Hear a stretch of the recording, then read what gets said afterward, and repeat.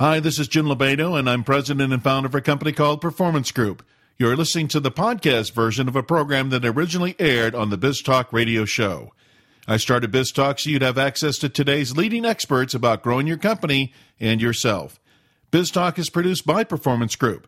At Performance Group, we work at the front end of a company's revenue stream. We find the salespeople who generate the revenue, and we provide onboarding programs that get them doing that sooner.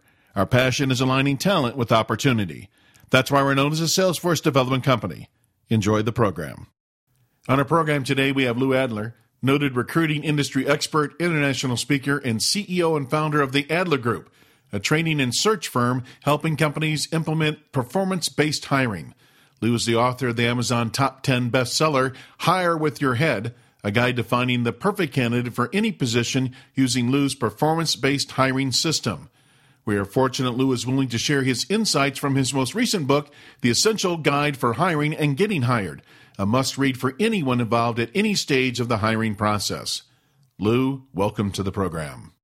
Hey, thank you very much, Jim. Delighted to be here.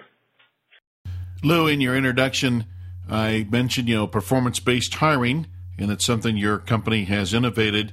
So let's get started today with just a brief description of what performance-based hiring really is. Well, I think at the core level, it's the idea that candidates, managers, recruiters emphasize the wrong things when they start meeting people and evaluating people. Most of them emphasize, and it starts out with the individual job description. When they take the assignment, what are you looking for? And you get a list of skills, experience, industry background, academic background, and none of that predicts on-the-job performance. All it does is filter good people out. What I focus on is, rather than asking what are you looking for, is what does it take to be very successful in this job? It's about performance. They do things. They build teams. They grow sales. They design circuits. They make quota more quickly. So I want to understand what it takes for this person to be a top performer in the job. And my contention is, if I can find someone who can do that work in a similar environment, they will have all the skills and experiences necessary. So the focus is on performance to define the work, performance to assess the person, and performance to onboard the person. So the idea is that let's use performance as the fundamental driver for selecting people, assessing people, and promoting people. And that's the definition of why I call it performance-based hiring. Performance drives every step of the way. Lou, what you're saying is so commonsensical, and at the same time, it appears to be counterintuitive to what goes on today. Everybody talks about they want the end result, especially when you're looking at a sales position, and at the same time, they don't do that in the interview. They talk about everything but that. They talk about the person's background, the experience, the skills, and how they handle certain situations. So I'm just kind of curious, where do you believe the disconnect is between what we say we want and what we actually execute on in the interview? Yeah, I think, and that's a real good point. I actually do a lot of training around a concept. I say, when you think about the hiring process, there's 4 big buckets. The having bucket, which is the list of skills, responsibilities, and experiences, which is on a candidate's resume. That's how we typically write job descriptions. The next bucket is what I call the getting bucket. This is what a candidate gets on day one. They get a title, they get a job, they get a location, they get a compensation package. The next bucket is the doing bucket. It's what they actually do and who they do it with. It's this list of performance objectives of what drives success. And then there's what I call the becoming bucket, which is the future, which is if they do it well and are with a great company, what can happen to them. Well, most hiring processes are built from a having to getting to doing to becoming. And unfortunately, so many people, good people, are filtered out on the having and getting. Candidates filter themselves out. Jim, what's the job pay? Not interested. This whole host of things. Even our legal system, even our applicant tracking system, every process is built from this underlying having, getting bucket. I contend if you're really in a scarcity situation, if the demand for talent is high, that approach won't work. You got to emphasize what people do and become, and then some of the having, and I'll actually say the having and the getting is negotiable. If a person can do the work, they have exactly the skills needed. That's what skills don't determine that they're performers. Performance determines the skills you need. That's why somebody who's a high performer tends to have less skills and less experience. That's what makes them. That's the definition of a high performer. So if you emphasize the skills and experience, that's not going to predict performance. But if you can guarantee they can do the performance, they have exactly the skills needed. So I emphasize this backwards thinking. It's logical thinking. Let's emphasize what people do and become. Let's negotiate the getting, but let's put that in a parking lot until we think if the doing and becoming makes sense. And I guarantee if they can do the work, they have exactly the skills needed. That just opens up the pool to diverse candidates, military vets, old people, young people. It just changes the whole dynamic. But it's a rethinking of the process. And let me say, I've been rethinking it for 20 years, and we're starting to get a lot of companies to buy into it. But it's counter. And I won't say it's counterintuitive because it's kind of logical, but it's certainly counter to the way business processes for hiring are built. And I believe that at the fundamental level is why we've got ourselves in a problem here. Lou, if we're not hiring against the job description, the other default that hiring managers tend to go into is hiring based on direct industry experience. So where does industry experience factor into your performance-based hiring system as relates to choosing that ideal candidate? Well, let's say this. I don't discount experience, but it's not just years of experience. It's what you've done with that experience or done with those skills. So and I don't want to say specific industry. I mean, if you're selling, let's just take a sales representative for a position. If you're selling to big corporations, you're selling a technical product, you're dealing with the buyer who happens to be a very technical buyer, and you're dealing with the executive team who are making sophisticated decisions, well, I would want somebody who's done those kinds of things and had a track record of sales doing those kinds of things. If the buyer's a CFO, which is a chief financial officer, or the chief information officer, if you're dealing with that level person, you can probably deal with that with equally complex issues. I work with the same kind of thing if I'm working for an engineer designing a product. It doesn't have to be in the right industry, but the design concept, the design tools, the methodology should certainly be comparable. So it's not the problem I have is the absolute level of skills as a filter. The fact that the person perform something with that experience and accomplish something, that's what I'm more interested in. The comment I make in the book is it's what you do with what you have. And if they've done similar things, comparable things, I think they deserve an opportunity. If they haven't done comparable performance, then they probably aren't going to be a good fit. But I don't want to overstate the years of experience, the actual academic background. I really want to focus on what they've accomplished with the work and is the work comparable to what needs to be done. Lou, you've mentioned you've been doing this for 20 years. But take us back in time. What was the triggering event or the epiphany you had where you say, we could be doing this better, and you started on this path of performance-based interviewing? That was probably 40 years ago, so I just said I've been training that. But so my background is very unusual for a recruiter doing what I do. I'm an engineer. I was running a manufacturing company when I decided to become a recruiter. Literally, I was working 80 hours a week. I had a pretty nice career track, but I was really working 80 hours a week, and I started using these recruiters. And I realized they had a better life than I did. And I didn't like my boss. I mean, that was the only reason. I loved what I was doing. I was on a good career path with a great company, could just see it, but I just didn't like my boss. And that level of frustration, I just literally quit 4 times in 1 year, and then I just, screw it, I'm out of here. And like an idiot, I became a recruiter. And that was my wife supported that idea. Still married to her today, so I know that was important. But once I got to become a recruiter, and I remember the first job I had was a plant manager making automotive parts. Well, I never used the job description. I knew the job. I mean, I've done stuff like that, or I knew it. So I just talked to the company president. Let's go out in your plant and walk through it. Within 20 minutes, I knew the job was. Had to realign the lines. He had to kind of rebalance material control. The systems supporting all manufacturing were it was just the beginning of ERP and MRP in those times, but I said we got to get the systems straightened out. But the idea of using a job description made no sense. We just talk about what does the person need to do to be successful? So, and that's the communication I have with the candidate. So it was not this epiphany, it was what I always did. But then as I started dealing with more HR and bigger companies, I said, why are you doing it backwards? I don't need the job description. Tell me what. So it was me always doing it that way, thinking about it that way. And I think then the internet really kind of changed things because they had, we have to write job descriptions. Well, you didn't really have to write job descriptions that way until the internet came out.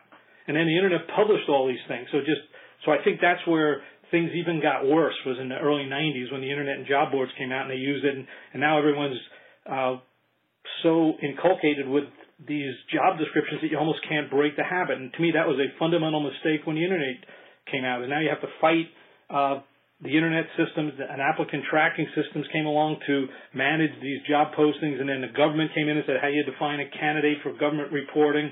So I think it just kind of built upon this problem, and I think it actually created some other problems about turnover and easier to find jobs and all that kind of thing. But so I'd say the anti-epiphany probably came out as it just made it more difficult when job boards came out and when the applicant tracking systems started being used to mix and match candidates. Thanks for listening in on the conversation. In addition to Lou Adler sharing his expertise on recruiting, you can find other experts that have shared their wisdom with us here on BizTalk. Those are available as podcasts on our website and cover business topics in the areas of recruiting, leadership, marketing, performance management, sales and sales management, and, of course, personal development. You can download these podcasts from our website, biztalkradioshow.com. That's B-I-Z, talkradioshow.com. Lou, you mentioned that performance matrix, in other words, the results you're expecting to be produced out of this job, is one of the components to your performance-based hiring system. It sounds like it's foundational. And at the same time, what are the other components that make up your performance-based hiring model? Well, there's a couple things. The one, and so it's really four parts. Number one, and this is what we did after a couple of years, we could really see, we benchmark why did good people take jobs, the criteria they used to accept them, if the interviewing was accurate, predicted their on-the-job performance, and we just started studying why the best people took jobs and realized there was four components. Component one, as we just talked about, you got to define the work. Nobody great is going to take a job unless it's a great career move. It also turns out that Google's Project Oxygen and Gallup's Q12 reinforce that. It's not, to my mind, it was common sense, but when you start doing really academic research and validated that clarifying expectations is the driver of success, it was very clear you had to do that in the hiring process. However, the second part is you had to find these people. And the thing I learned back in the early 80s is that the best people didn't look for work the way average people look for work. And that's the same true in the 90s, the same true in 2000, and the same true today. Now, how they find jobs is fundamentally different, but the issue is the best people still do it differently. And a lot of it has to do with networking and referrals. Now, in the olden days, you just had a phone. It was a lot slower. Today, you can do it a lot more quickly with internet and LinkedIn and all these other kinds of tools. But nonetheless, good people don't look for work the way the average people look for. That was the second part. Let's build sourcing programs around how good people look for work, which is very creative messaging, compelling, getting them there, and engaging them in a conversation, a consultative approach, not a transactional approach. The third part was I, as a recruiter, had to be a good interviewer. I saw so many of my clients, candidates who I knew personally or had worked with, that I'd hear this reaction when they met these people in an interview, said they were totally false in the way they assessed these people. So I knew there was fundamental problems with interviewing. So I really spent 5 years researching every aspect of interviewing. And I started sitting in on interviews, and I realized there was a dozen or so managers who just aced it. They always got it right. And they did something different than every other manager. They focused on performance. Hey, I need to get this product built in 6 months. Where have you ever built a product like that? I've got to design this circuit to do this. Where have you ever designed a circuit like that? I've got to open up the Northeast Territory. This is our most critical area. It's a virgin territory. Where have you ever done that? So this pattern of I started listening to how good managers interviewed, whether in engineering, accounting, marketing, sales. They all have this philosophy of focusing on telling the candidate what needed to be done and finding accomplishments that were like that. And all of a sudden I started doing that and I thought, oh, this actually works. So that became what I call our performance-based interview. There's a little more to it than that, but bottom line, it's looking at a pattern of past performance compared to what the performance required in the job was. And then also understanding how a candidate thinks, getting into their problems. Hey, Jim, we got to get this problem solved. I got this manufacturing tool that's just not performing up to speed. If you were to get this job, how would you do it? Hey, we got this tough customer that's just not interested. How would you penetrate this tough customer? So it was asking real job-related problem solvings and engaging with the person, see how they'd solve the problem, not necessarily the answer to the problem. So that got out our left and right brains. And that was the three first steps. The final step was you had to close the deal. You never had enough money in the budget. Never enough. But if the candidate saw this as a career move, not a compensation move, everything changed. Hey, you got to focus on the long term and the midterm and work you're going to be doing. And if you could see that put you in a better career path, the compensation will take care of itself. So that's the whole process understanding the job, understanding how people look for jobs, understanding how to assess competency and how to close based on careers, not compensation, was the whole performance-based hiring package. Lou, I would agree. In our experience of assessing over 500,000 salespeople, we have found that the 6% of that group can sell almost anything. 24% has some assembly that needs to be required. 35% are really account managers and not salespeople, and 35% should not be in sales. So when you look at those statistics, what I've learned about talking to those top 6%ers is they know their next career move. In fact, rarely do they have updated resumes. They're definitely not out on job boards. And if and when they come into the market and they need to switch jobs or want to switch jobs, they know where they're going to go because people are aware of them and their performance, or they're aware of the company they want to work for. So given that, how do we go out and find these 6%ers, the top performers? Because they appear to be off the grid. Well, I think, in fact, I just had a training class this morning talking about the best methodology of finding candidates. In my mind, and I think you'd raise the sales, but I do more than sales. We do engineering, do manufacturing, do accounting, the whole bit, customer service, doesn't matter what industry. So it would be the idea, though, as a recruiter, what's gold to a recruiter, which I still am a recruiter, is a pre-qualified warm referral. LinkedIn is a great platform for getting those. So if I'm talking with someone, particularly my employees are connected with great people. So I just want them to tell me, hey, who are the best people? Don't tell me who's looking. I just want who are the best people you know in logistics, the best person you know in purchasing, the best engineer you know, the best software developer you know, the best marketing for product launch. I just want to know those people, and I want to nurture those people. But I know that if I call them up and ask them, hey, would you open Explore a career move, and I make it a consultative approach, they'll return my call. I already know they're pre-qualified because somebody's told me they're a good person. So I don't call people who don't call me back. I don't call people who aren't good to call me back. So I know that a great warm, just like a sales rep, a great warm lead is money in the bank. So I'll spend more time trying to get these great warm leads networking. LinkedIn is a great platform for pulling that off. So and companies, in my mind, don't elevate it to the art of, hey, get your employees to connect with every great person they've ever worked with. If they did that way, and I look at LinkedIn as a network of people, it's just, to me, that's what I call hidden gold. On the other hand, I can also write very compelling ads. You look at my advertising, and I write a few, they're compelling. I remember one I did a couple years ago for a controller for a small entertainment company in L.A. What said Oscar-winning controller? I mean, one was attention-getting mechanism, but my emphasis was on, when you look at the posting, it didn't even have skills listed. I might have said, but I start off with what the employee value proposition was. What's in it for the candidate? Why you'd want to be interested? And I highlighted 3 or 4 key issues objectives the person was going to have. That became, hey, we need someone to pull this, to do this, A, B, C, and D. And if you pull that off, all the people you'll be working with will be thanking you the day they receive their Oscars and Emmys. And I said, for a CPA, this is the stuff of dreams, getting out of the numbers and making a difference. Well, my mindset is, what would a top person who's working in a company who's a CPA, and I needed that, but I didn't say must have CPA, must have this, must have that. I made it a story that related to that person sitting who's not looking, and I got a lot of referrals off that. But all my advertising is putting my mind in how would a top person think and act, and how do I have to write a story for that person. That's our customer. You can write a story for an average person, and you might find you'll find an average person. You write a story for a great person, you'll find a great person. So it's understanding how, and even that Oscar-winning controller, I had people in companies send that to all the people they knew, and they were getting excited. All the employees were excited. Oh, I'll send this out. This is great. As opposed to must have 4 years experience, must be a CPA, must have entertainment, must have this, must have all that stuff. So you got to understand it's marketing too, and it's got to appeal to your customer. The customer is a top performer who doesn't have to leave or has got multiple opportunities. Well, how are you going to get your job noticed and get them excited? Lou, what's the biggest misperception you see about hiring people today?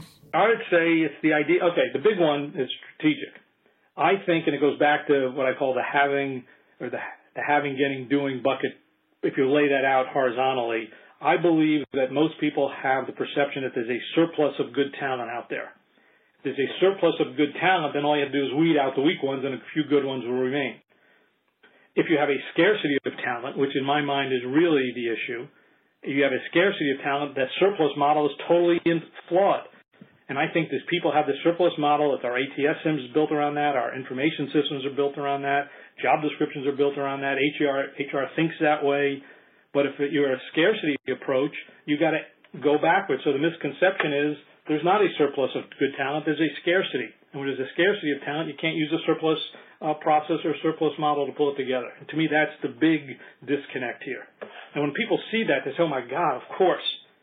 But it's not an easy sell to make, consistent the conventional wisdom, our systems, our processes are built around this surplus mentality of mixing and maxing people's skills and experiences on a job description.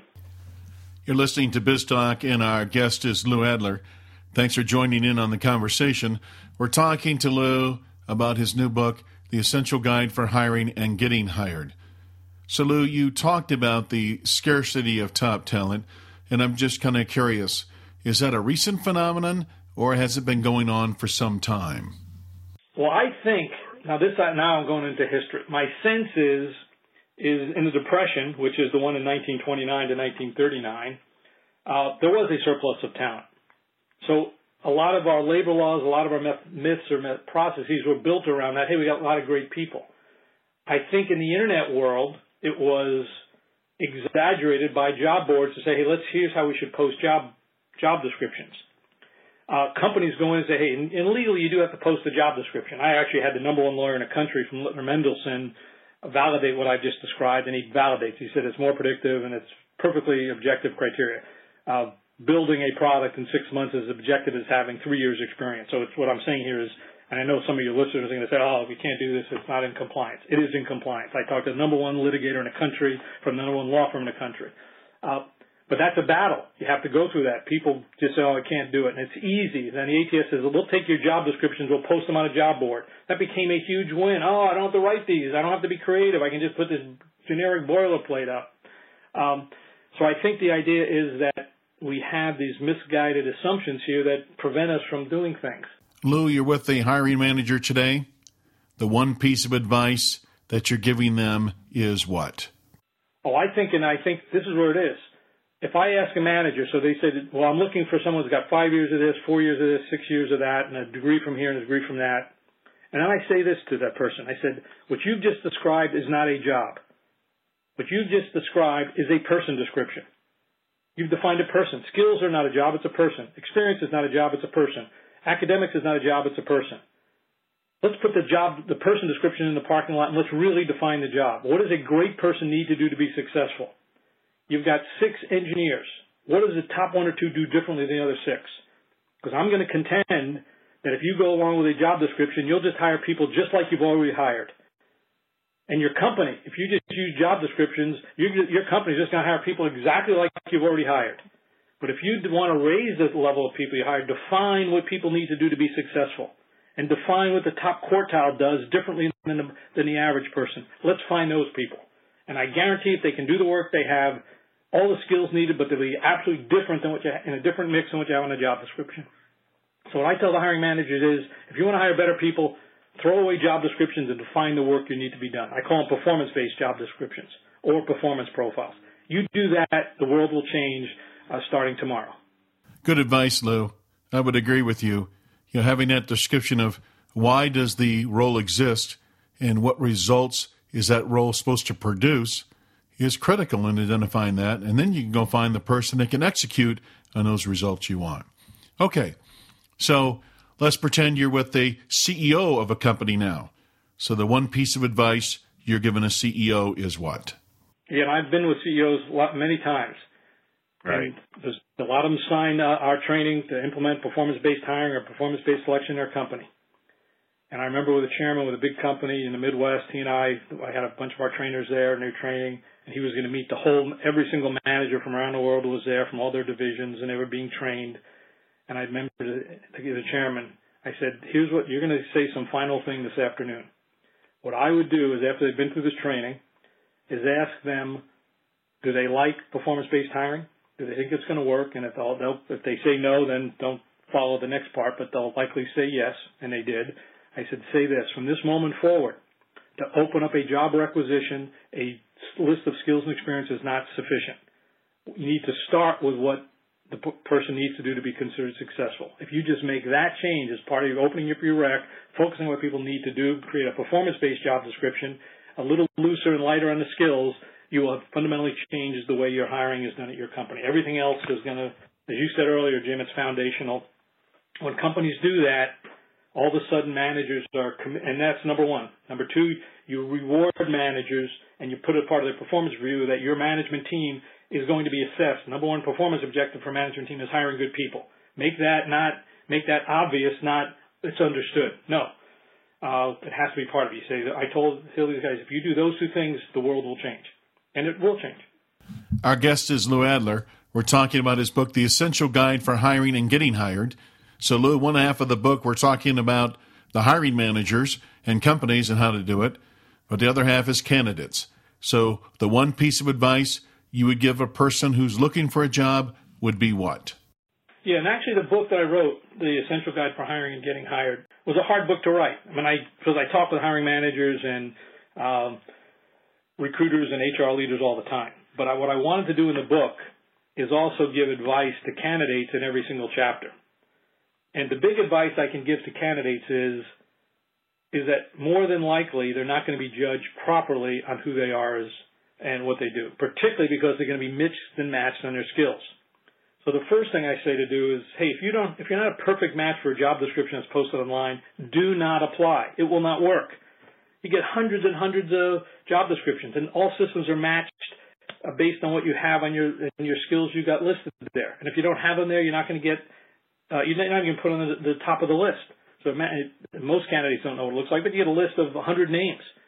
They're ranked, ordered. The top of the list are the ones who have the closest match. Recruiters spend 5 or 10 or 15 seconds looking at each profile, literally. Should I see this person, I've watched them, and I do the same thing. So they make this instant judgment if they should even talk to the person. So if you're not in the first 25 out of 500, you're not even going to get looked at. So I say use the back door to get in.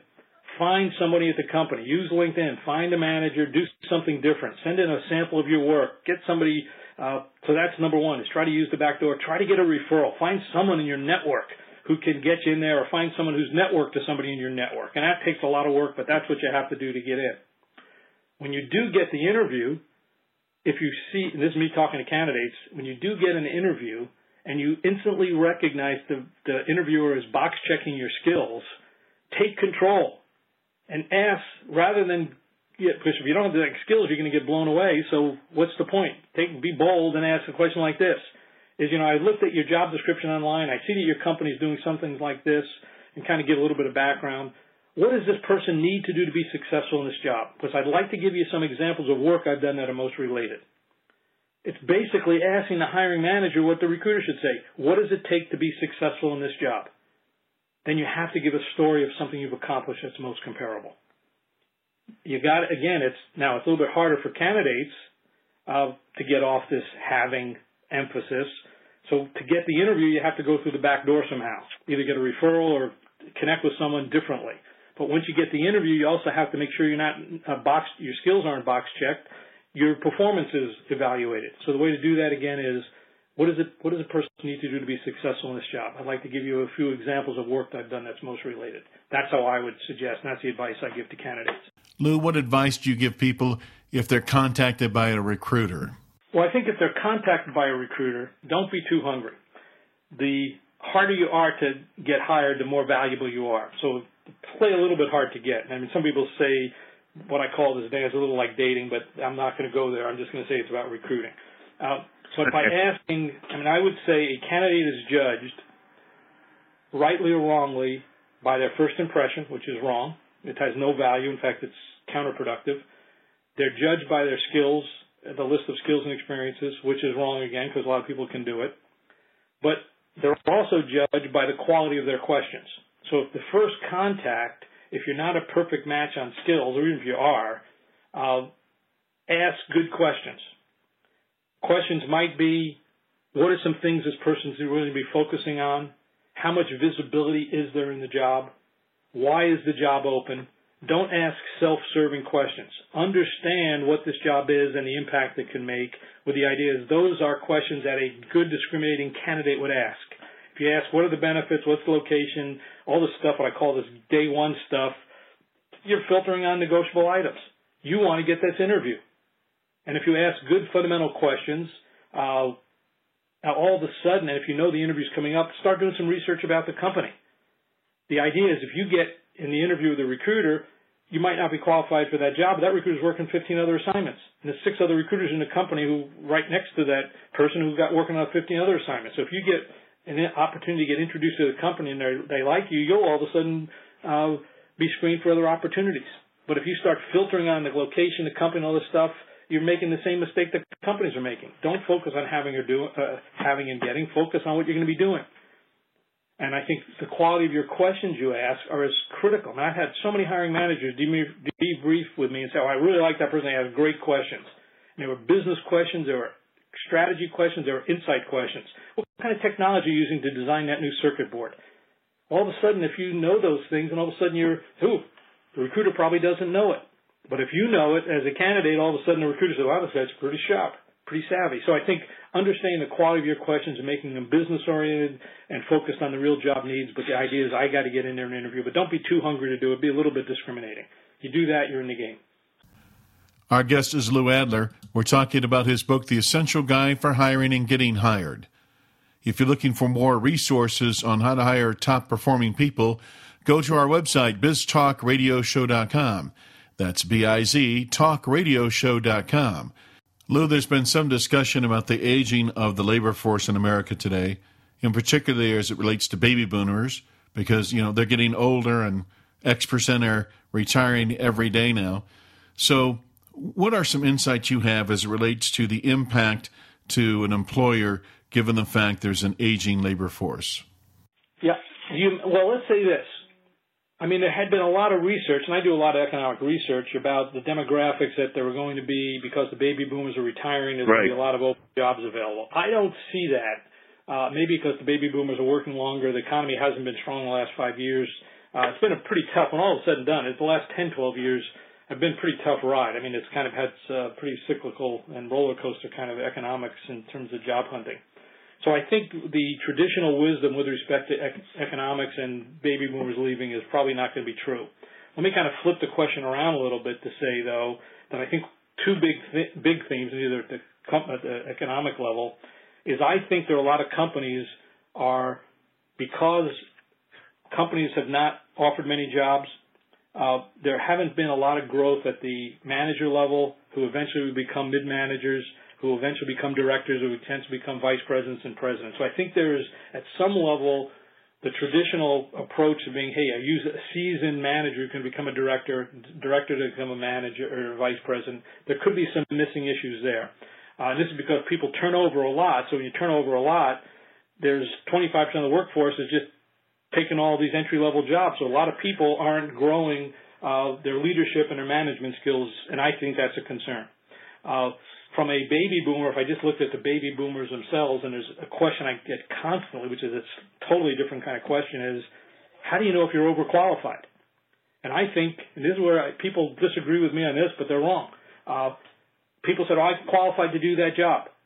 I've done that job. The person's a director, and they want to do a senior engineering job or a senior staff job. Well, if they're not motivated to do that job, they're overqualified. They might not be competent to do it, but my mind, success doing is being competent and motivated to do it. And if someone can't prove to me they're motivated to do it and have done it recently, in my mind, they're overqualified. Now, on the flip side, if you're a baby boomer looking for a job and you're a little bit you're more seasoned, more mature worker, but you can demonstrate that you enjoy that work and you're motivated, I think you deserve that job. If you can meet the performance objectives of the job and are motivated to do it, I don't care if you're black or white, green or yellow, I don't care what religion you are, I don't care how old you are, how physically challenged you are. If you can do that work and prove that you're competent and motivated to do it, you should get it. Lou, you make a point that some of the technology that's available today and the mentality about an abundance of talent being out there, that a lot of the processes and systems are set up to go in that direction. There's a lot of momentum built around doing it that way. If you're leading a company, how do you get the attention of people to stop and say, no, maybe what Lou has to say here has some validity and we should be looking at this differently? Well, in fact, I'm just looking at my email coming through as you do it. I have a couple of proposals out right now. We have what's called a proof of concept. So rather than go in with a company and say, do it this way, I said, let's do it this way for half a dozen assignments. Let's do it. And we got a bunch of recruiters. We're working with LinkedIn on this project. A bunch of recruiters will use performance-based hiring, do it in the way I just suggested. And a bunch of recruiters will do it the traditional way, and we'll just compare their performance in terms of quality of people seen, hiring manager engagement, productivity. So our idea is let's just take a small, because again, I go back to 40 years. I was an engineer. I really was an engineer. I actually worked on nuclear missiles. My background is still, and I think that way. It's a business process, it's an engineering process. The way you do is you test stuff, and we'll see which way it works. And we've done that all the years, but all of a sudden we're starting to get a lot of momentum, and big companies are really saying, hey, maybe we are right. Because there's this frustration is that they try these piecemeal approaches. Try better interviewing. Well, they've had behavioral interviewing for years, and companies aren't hiring better people. They're making fewer mistakes, but they're not hiring better people. Our whole thing is it's a whole system. You can't just use silos to do it. You can't just use behavioral interviewing. You can't just have this new sourcing tool. You can't have this new matching tool. Think about it at a higher level. The objective is hiring better people. These things are silos, and I think in HR, people don't think system-wise. It's the only function that doesn't think in a logical, systematic fashion. So, but I think this proof of concept is how we've gotten a lot of companies to start reconsidering, hey, maybe there is a way, and we've started to prove it out. And in every case, we've won. So, I mean, it's not, as long as the company decides to change their methodologies. Now, they clearly see that the methodology is appropriate, but there's a lot of history you got to break through to pull it off. So it tends to be we tend to have great success in certain critical areas where companies really is, oh yes, we need to do it here and this does work. So it's the proof of concept, though, is the ideal way of implementing, at least testing it. Lou, is there one question today I should have asked you that I haven't? Oh, there's probably 17, but I think the one that I would say is most important, if I just had to summarize in my own mind, is, are you in a surplus mentality? Is there really a surplus of candidates for the positions you're trying to fill? If there is, then having, getting, doing, becoming methodology will work. I think it's demeaning, but it will work. If you're in a scarcity situation, or if you want to hire great talent, it will foundationally it is invalid. You will just work way too hard and get the wrong results. Focus on the candidate as much as the job. What's in it for a great person? How do they think? Let's build our messaging and our marketing around how great people make decisions, not how our ATS system or IT system forces us to make decisions. So that would be the way I would look at it. Lou, thanks for being on the program. Hey, Jim, it was a pleasure. Anytime. Look forward to talking again sometime in the future. This or other BizTalk podcasts may be downloaded by visiting our website, biztalkradioshow.com, or you can subscribe to BizTalk through iTunes. Follow us on Twitter at BizTalk1040 and like us on Facebook. If you want to learn the strategies finding and getting performance out of A-player salespeople, contact Performance Group by calling 800-950-9509 or visit us on the web at pmgllc.net. This has been your host, Jim Lovato.